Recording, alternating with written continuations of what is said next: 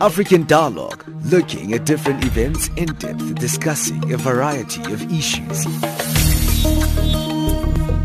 What we see here is a clear violation of, one, the rights to privacy of Tiwonge and Stephen. The position of Greenpeace is that it's been a disappointing meeting.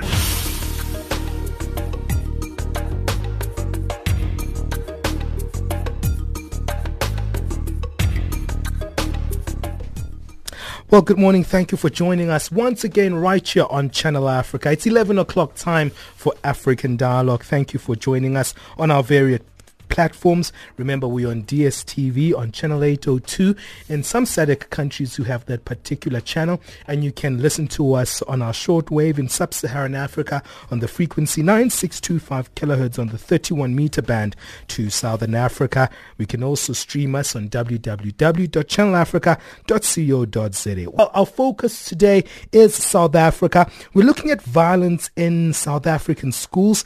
In the past few weeks, we've seen videos going viral in social media of learners perpetrating violence in school.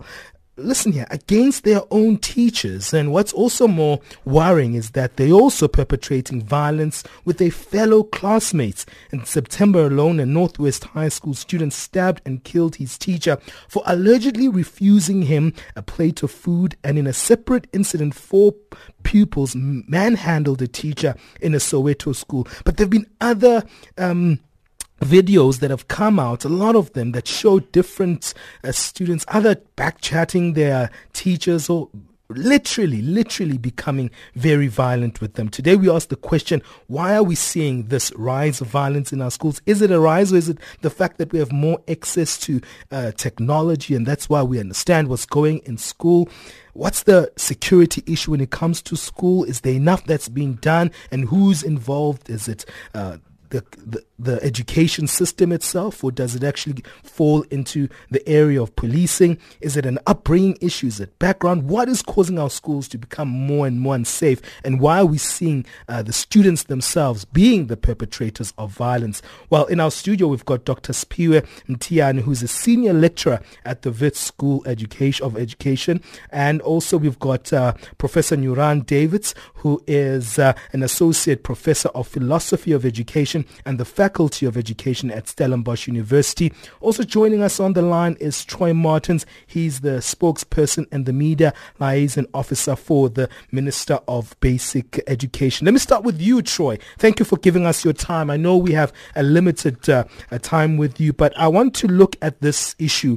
I mean, you've seen it yourself. It's been something that's been in the public arena via mainstream media, and it's sure it is a big concern for the department. What is happening in this regard? As a department, what are you seeing in terms of the trends of children themselves perpetrating violence in schools? Good morning, and good morning to your listeners and to everyone that you have there in studio with you. Yes, from the department's point of view, it's very concerning that we are seeing more and more of these viral videos, per se, of violence being committed in our schools. And we need to establish whether we're just seeing more of it, like you said, because now learners have this access to technology, or if it's actually an increase in these incidents happening. But one of the things that I think we need to really emphasize is that our schools are a reflection of what is happening in our society. And you'll find where we have schools that are located in areas, for example, that is rife with gangsterism, you'll find that spilling over into our schools. And it's really something that if there was a simple one answer to solve it all, that I'm sure we would all be ready and willing to do that one thing. But I think because it is really a multitude of all of those things that you've already mentioned, it brings into question the role of parents, the role of society, the role of community, the role of police. And I think we all need to play our part. And for this reason, the Minister is calling on all of these entities to take part in a symposium to really look at how we can better address some of these issues. For us, our core business is learning and teaching, and it shouldn't be our role to now become policemen and law enforcers. And it's really unfortunate that because of the societal issues that we're faced with, that we're having to really take on these more complex roles rather than just providing education. Dr. Tiyani, let me come to you in terms of what we've heard from Troy there, saying that it's not the department's role, it shouldn't be the teachers or the school's role to actually police children. Their role is education. What's happening here? Thanks very much, brother, for having me in your show. Sure. Troy is correct, but I think I need to add context in our discussion so that we can understand the problem that we are experiencing in our schools in a broader context. Scholars have indicated that South Africa is a post-conflict, turbulent society, and thus the violence that is engulfing our schools has got to be understood in that context. Other scholars have even indicated that South Africa is a multiple wounded, multiple traumatized, and multiple mourning country. Let me quickly explain what do we mean by this. Sure. Post-conflict societies are countries that are undergoing transition after a civil war or a serious violent conflict. These countries generally have a fragmented economy or a fragmented society, as well as massive unemployment. In such societies, you have pervasive antagonism, serious mistrust amongst the citizens, lack of social cohesion, little faith in the public institutions that the country or those countries have put together in order to address their plight, and of course racism and violence. So I think it's important then that once you've painted that picture, we understand that South Africa is a turbulent society, a violent society, and so on. I was reading, I think last week, the report by the Minister of Police, Mr. Bheki Cele. In that report, the analysis indicated that 57 people are killed in South Africa every day. Sure. If you multiply that by 365 days, you get a figure of over 20,000. Just imagine 20,000 people killed in one country and senselessly. So the argument here is that South Africa is a very violent society, and so the violence that we see in our schools, Troy is correct to say it's a reflection of our society. That's worrying indeed. And let me bring in Professor Nguyen Davids in terms of that, the fact that the violence that we're seeing in our society is informing our students in schools. That's a worrying phenomenon, isn't it, Professor Davids? Good morning. Thanks for including me in this discussion. I want to concur with what was previously said, that it's of course, you can't separate the school from society, and whatever communities our learners come out of, those are the communities which they bring into a school. So when a learner enters your school, it's not going to be an individual learner, it's a community with his or her community. I want to caution, though, and just putting my understanding of things, sure, is that we have to be very clear that it's not going to help anybody to simply say, well, it's a part of our society. I mean, a post-conflict time. It doesn't help teachers, it doesn't help learners to be in environments that are embedded in violence. We have to start looking at active solutions. Now, whether we like it or not, schools have adopted roles which far exceed that of only teaching and learning. Why? Because we also know that we have the highest incidence of child-headed homes in South Africa. We also know that many of our kids do not come out of typically run parent-based homes. So these are realities. So whether we like it or not, we have to understand that education can never only be about what the curriculum says. It also has to include that which pertains to citizenship. And for me, that is at the heart of this. That the CAPS curriculum, for example, pays a lot of attention to notions of democratic engagement, citizenship, what it means to act with regard and respect for the other. Now, in as much as we can go on the entire day about the levels of violence in our schools, we have to start narrowing it down. And for me, part of the issue, and certainly the research which we have done in this faculty, has looked at, instead of looking at the incidence of violence, of which there are far too many, let's start looking at the good stories. And in as much as you get schools who are in highly impoverished areas, not all those schools are beset by violence. So what are those schools doing that's creating safe environments? And ultimately, it does come down to the culture of teaching and learning at that school. It does come down to how a teacher speaks to a child. And whether we like it or not, we have far too many teachers engaging in humiliating conduct, violent conduct, violating conduct of learners. Because, and they will justify that on the basis of, well, we don't have corporal punishment. That is changing that child. And so children are frustrated. I'm not justifying their behavior anyway. But I want to say, when children act in a violent manner, when children act in a way which we would consider to be dysfunctional, there is a reason and context for that. And so it's time for us to take stock of what we are doing in our classrooms when we engage with these children. Well, let me bring that back to you, Troy, because Professor Davids here is actually relatively disagreeing with you on the point that you've made, specifically saying that maybe the education is not really just about the curriculum itself. There's a comprehensive sociological context in which teachers teach within, and they need to have actually the skills to deal with that particular challenge of dealing with children from different sociological backdrops. And that's a big challenge for the education system in itself. And it's a matter of culture, Professor Davids is arguing. So no, I think to correct the misconception that education is just about teaching and learning, that's the ideal. That's what we'd like to focus on. That's what our focus should be on. But we are obviously having to deal with a number of social issues. We have a whole branch in our department that's dedicated to dealing with social issues in education. We have our life orientation curriculum.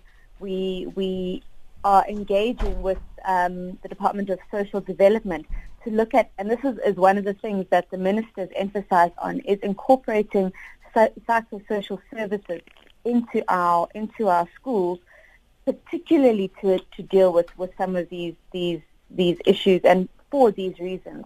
We're very well aware of the fact that a large percentage of our learners come from child-headed households, and these are all dynamics that we need to deal with in our schools.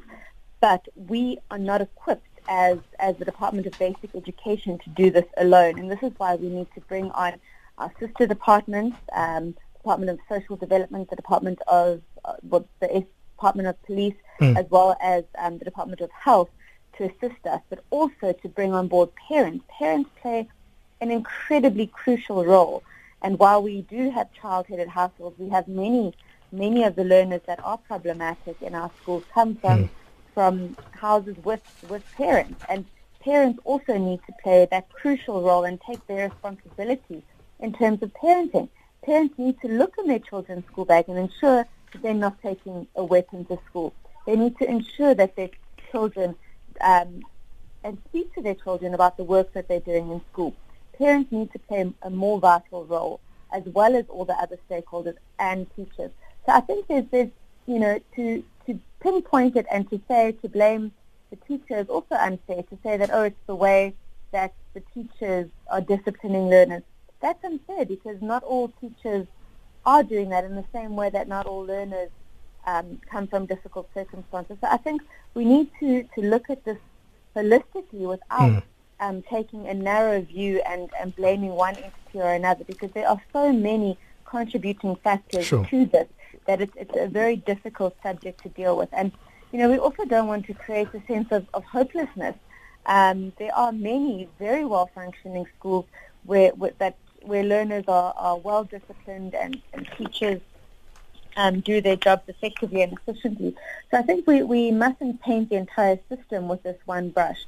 We have elements of dysfunctionality, of violence in our system, but I think we also have elements of excellence. And like the professor was saying, we've done our own study with NEDU, which looks at, it's called the Schools at Work study.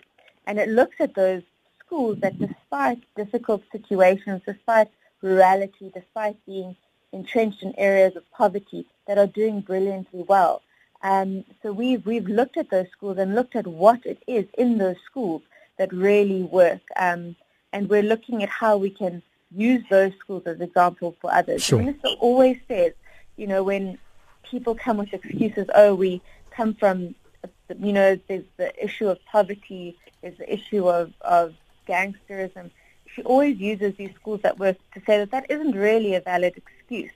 We've got these other pockets of excellence that come from the same types of situations Sure. that others are describing. So we really need to dig our heels in and look at how we can address this with all of the stakeholders at hand. And I think it must be made clear that we, as the Education Department, we are not equipped to deal with this alone. All right, so I'm going to take a quick break. I'm going to come back to you, Dr. Mtiani, as soon as we come back, because there are a difference of views here that are coming out, and it seems it's very complex. Even some of the solutions that Troy is coming in, like how do you include social development in the framework of education, for instance?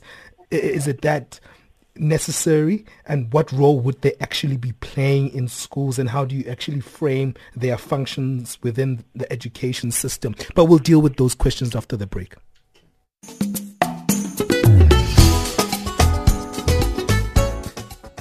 If you're interested in a real-life story of friendship, then join Channel Africa for a book reading of 65 Years of Friendship, written by George Bezos about his relationship with African icon Nelson Mandela, from Monday to Thursday at 2200 Central African Time, and during the weekend on Saturday and Sunday at 800 hours Central African Time. Join us for 65 Years of Friendship, a real-life drama. Channel Africa, bringing you the African perspective.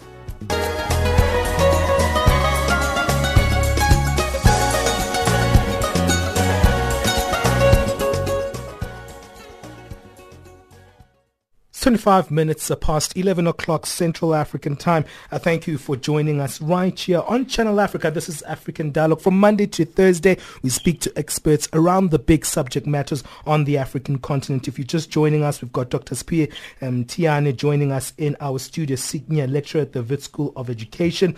Professor Nyurand Davids is an associate professor of philosophy education at the Faculty of Education, part of the Stellenbosch University. Troy Martins is the spokesperson and media liaison officer for the Minister of Basic Education. And I'm also going to introduce Basil Manuel, who is the executive director for the National Professional Teachers Organization. I'm going to bring him in the conversation. But before I bring him in, Dr. Mtiani, there is a contestation of views here in terms of how to approach this issue of violence in school from a comprehensive viewpoint. It's not really, it's nuanced, the differences coming from both from Professor Nyurand Davids and Troy Martins. How do you think is the best way forward here, especially with the mediation efforts of dealing with violence? Thanks. I think it's important for us to, first of all, agree that we will never see eye to eye as academics as to how we should resolve the problems that we have in our society. So multiple views are important so that we can use those views to advance whatever cause that we seek to advance. But what has been sort of alluded here is the fact that we have got a collapse in the family structure in our country. This is as a result of many factors. For instance, urbanization, apartheid, and recently the migration of successful black people from the townships into the formerly white areas. What has happened is that a number of people are making an argument to say, you then have a situation where African children, especially in the townships, don't have good role models. And so what do? They emulate the wrong people that they see in those townships. Perhaps an example that I saw recently in social media is this young man who killed his teacher in Northwest. This young man is shown in a picture where he is with another young man who is carrying a panga behind him. And he says that he idolizes one criminal. I'm not sure whether he is behind bars, that young man, sure. But the one that is seen on on YouTube boasting about killing policemen up here in Gauteng because he wants their guns and so on and so forth. So you have then young people emulating wrong role models. How then we are going to resolve that one, I really don't know. But perhaps another problem that I think I want to bring forward here is the research that we have conducted with colleagues when I was still down at the University of KwaZulu-Natal, where we went to a township of Umlazi and we looked at about 5 or 6 successful schools. These are the schools that produce good results year in, year out. What you find in those schools is that they've got good leadership from the school principals, where those schools, the school leadership, your school principal is supported by his or her SMT, where the teachers and everybody else, they are singing from the same hymn book. But in schools that have got poor leadership, what do you do?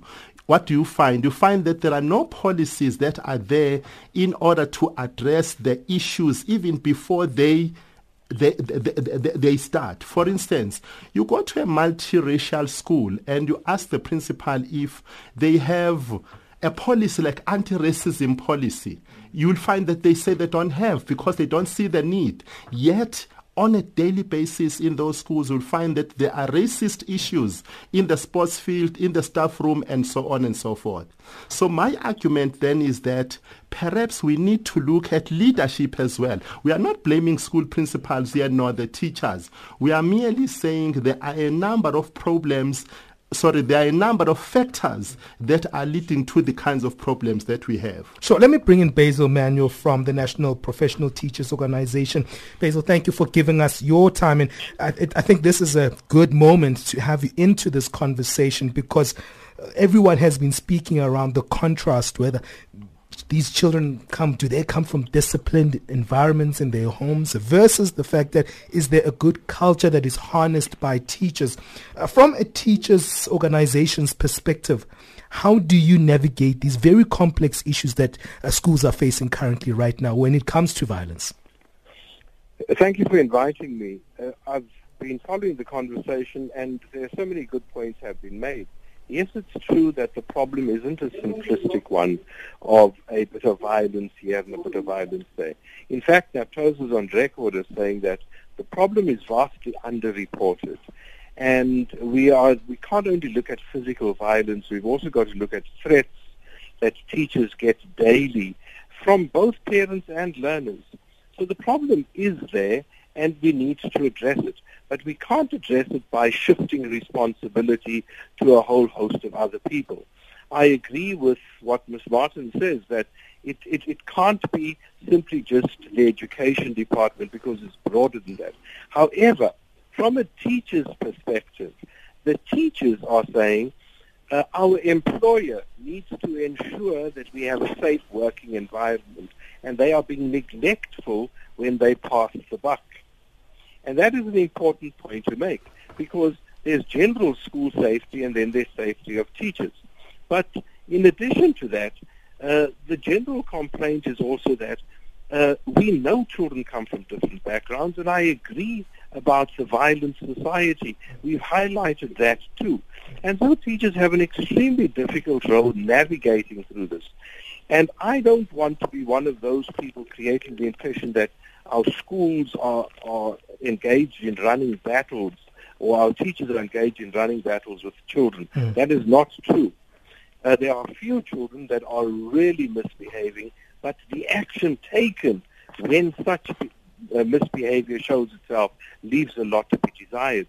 Also, our teachers are recognizing the signs even before the behavior happens, but we have no systems in place to ensure that those children are attended to because schools simply just don't have teacher counselors and professionals like that at hand. Very interesting views coming from you, Basil, and I want to take it to you, Professor Davids, because that's very interesting what Basil is highlighting there. We were speaking before the show, and people were talking about corporal punishment again. It seems like it's a conversation and saying there hasn't been something that's offered to teachers to actually replace corporal punishment. Yeah. Yeah, but indeed, Basil has raised important points. I mean, no teacher wants to walk into a school not knowing that he or she is assured of safety.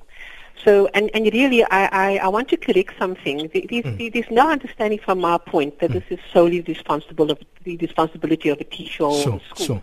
And certainly what I am trying to say is that we have to look at the school as an organization. Because as all the speakers have pointed out, that in as much as you get problematic schools in problematic areas, you get very good schools in those same areas. So the point really has got to do with, if we want to say, what do we replace corporal punishment with? My answer quite simply is, why would you need to replace it with anything? We have to start looking at the way we teach. Now, when I speak to you, I'm speaking to you as a former teacher who has taught in township schools, who has taught on the Cape Flats. So I understand the dynamics. I'm not sitting in this from an ivory tower point of view. I understand the dynamics of this. I recognize that when I speak to learners with respect, I create a classroom where the parameters of engagement are clearly defined, where children understand what is expected of them. It changes the way children engage with teachers. I'm not saying it works all the time, but it goes a long way, because so many of our kids come out of homes that are indeed very, very violent, right? But in as much as that is the case, research confirms in South Africa, children are more likely to encounter violence in schools than in their homes. So that's what the research confirms for us. So many of our kids come out of homes that are problematic, where they have poor role models. It therefore makes the responsibility of the teacher, of the school, of the community that much greater to start looking at positive role modeling. So for me, this is not about replacing anything. It's about what teaching ought to be about. And so what works? And I think this is where I think my interest is. I think we're all fully aware of the dire state of certain schools. We are fully aware of the impact of violence, not only on schools, but on our society as a whole. The question now is, can we rather turn our attention to that which works and then replicate that? And there are many, many marvelous examples of schools that are located in highly volatile communities, yet the school becomes a beacon of hope. And ultimately what we found, and continue to find, is that where a school exercises a disciplinary process of compassion, care, and then responsible action, that school changes. And so for me, that would be where I would like to depart from. Basil, your response to Professor Davids there, it seems like it extends even the responsibility of teachers in terms of, the style of teaching seems to be the emphasis that Professor Davids is highlighting, and the manner in which teachers are engaging with students. Professor Davids has hit the nail on the head, because it is not about corporal punishment, and certainly we as an organization and none of the other unions have tried to support a cause. It's a fringe element that thinks that more violence is going to improve the situation in the school. But I want to agree with a previous statement also made, that we need to be looking at school leadership a little more broadly. And in fact, this is where the education department misses a step, because it is very difficult taking 450,000 teachers through a reorientation process. But surely it is possible to do 25,000 principals, because we know that well-run schools have good principals, and it always starts at a point. And there is no good school out there that has a terrible principal. And that is what we want to underscore, that we recognize as a union of teachers, we recognize as practitioners that we need something to be done, that we too have to relearn certain things, and we are not averse to that. We are terribly unhappy with trying to postpone the problem until other people get on board all the time. We are saying, as a department, we need to be working together, and we are willing to do that. We started this process a couple of years ago, and then it faded for some reason. And now we need to pick up those pieces because the problem will not attend to itself. Nothing attends to itself unless there is some impetus from the side of leadership and management. Okay. Safety in schools, then whose responsibility is it? Let me bring it to you, Dr. Mtiane. That's the complication, is it? Because we can't run away that this is a reality. Yes, there is a responsibility from a teacher's perspective. Parenting needs to intervene. Communities need to start engaging more with the schools that they're within. But now, when we do see this as a reality, who's responsible for safety? We all are. We all are. Look, we cannot say this is the responsibility of the teachers and the school principals only at school. It's a responsibility of all of us, the teacher unions, Sure. the Department of Education, the police, the social workers, and so on and so forth, when we work together as a team. But one other point that I think I want to make here, which I think it's important, for those of us who work with teacher trainees at universities, we need to work harder, perhaps in teaching our students good classroom management skills. There is research that has been done in other parts of the world where they say the majority of disciplinary incidents that take place in the classroom originate from the insufficiency of teachers' classroom management skills.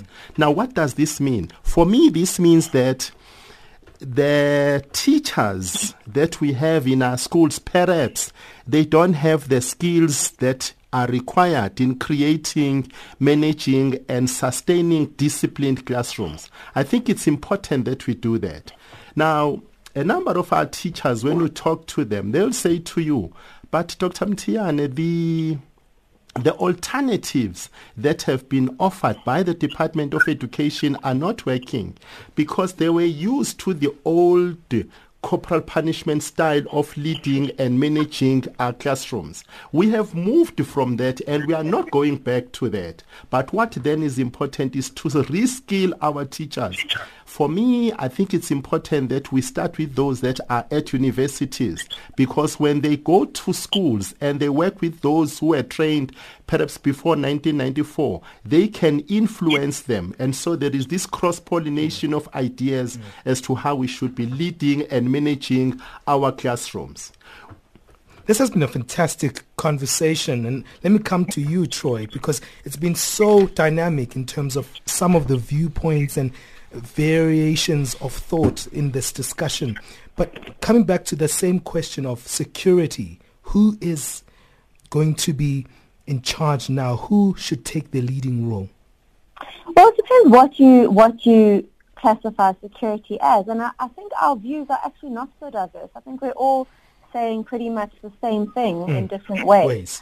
I think that, if you're talking about a fence around a school and providing security in that measure, I think then that would be the responsibility of the education department. If you're talking about ensuring that learners don't come to school with weapons, then that would be the responsibility of parents. If you're talking about safety and security in general, that's the responsibility of the SAPS. So I think, it's not a cut and dry question like you're making it out to be. So I think, this is why it's so important that we all sit around this table and take this discussion forward so that as all entities we can really, really come together and find a solution that, will hopefully make an impact.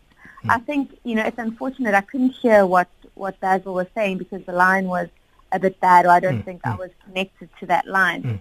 But I think, we really need to come together because it's like everyone's been saying, it's not something that is the responsibility of one or the other. It really is a responsibility of all of us as the different entities and as the different stakeholders in education to really come with a solution that works for us all. In one breath, we're trying to combat corporal punishment. In the other, we have learners that are acting out violently towards teachers. And I think we need to really come up with ways to ensure that we deal with all of these. And like the Minister said in the press in the media briefing that we had last week, is that, it's really difficult when the problem is not coming from an outside entity, it's coming from within. We have learners that are endangering other learners and learners that are endangering other teachers, and that makes it a very complex issue to deal with. Basil, your final sentiments to this discussion before I let Professor Davids have the final say. I want to agree with Troy that it's a big problem. It's a problem that has its roots within the community, and the school is an integral part of the community. But what we as NAPTOSA wish to see is that we don't postpone seeking solutions. Sure. There is a bigger one, and Professor Mtiana is probably the one who has spoken very much about it. There's the problem of the greater violence in our society. And we cannot address schools without addressing the broader problems. We can't leave our schools to sink, because the schools will create peace education and reinforce it. So I want to say this is a problem of today. We need to solve it today for tomorrow. Professor Davids, your final sentiments? Thank you. Just in absolute agreement. The problem of violence in our schools is a problem of the society. The well-being of a society is often determined by how well its children are treated and the condition of its children. So this is a clear indictment of all of us. The only way that I see any solutions happening, and where we know it has worked, is there has to be a multi-pronged approach. You have to get community involvement.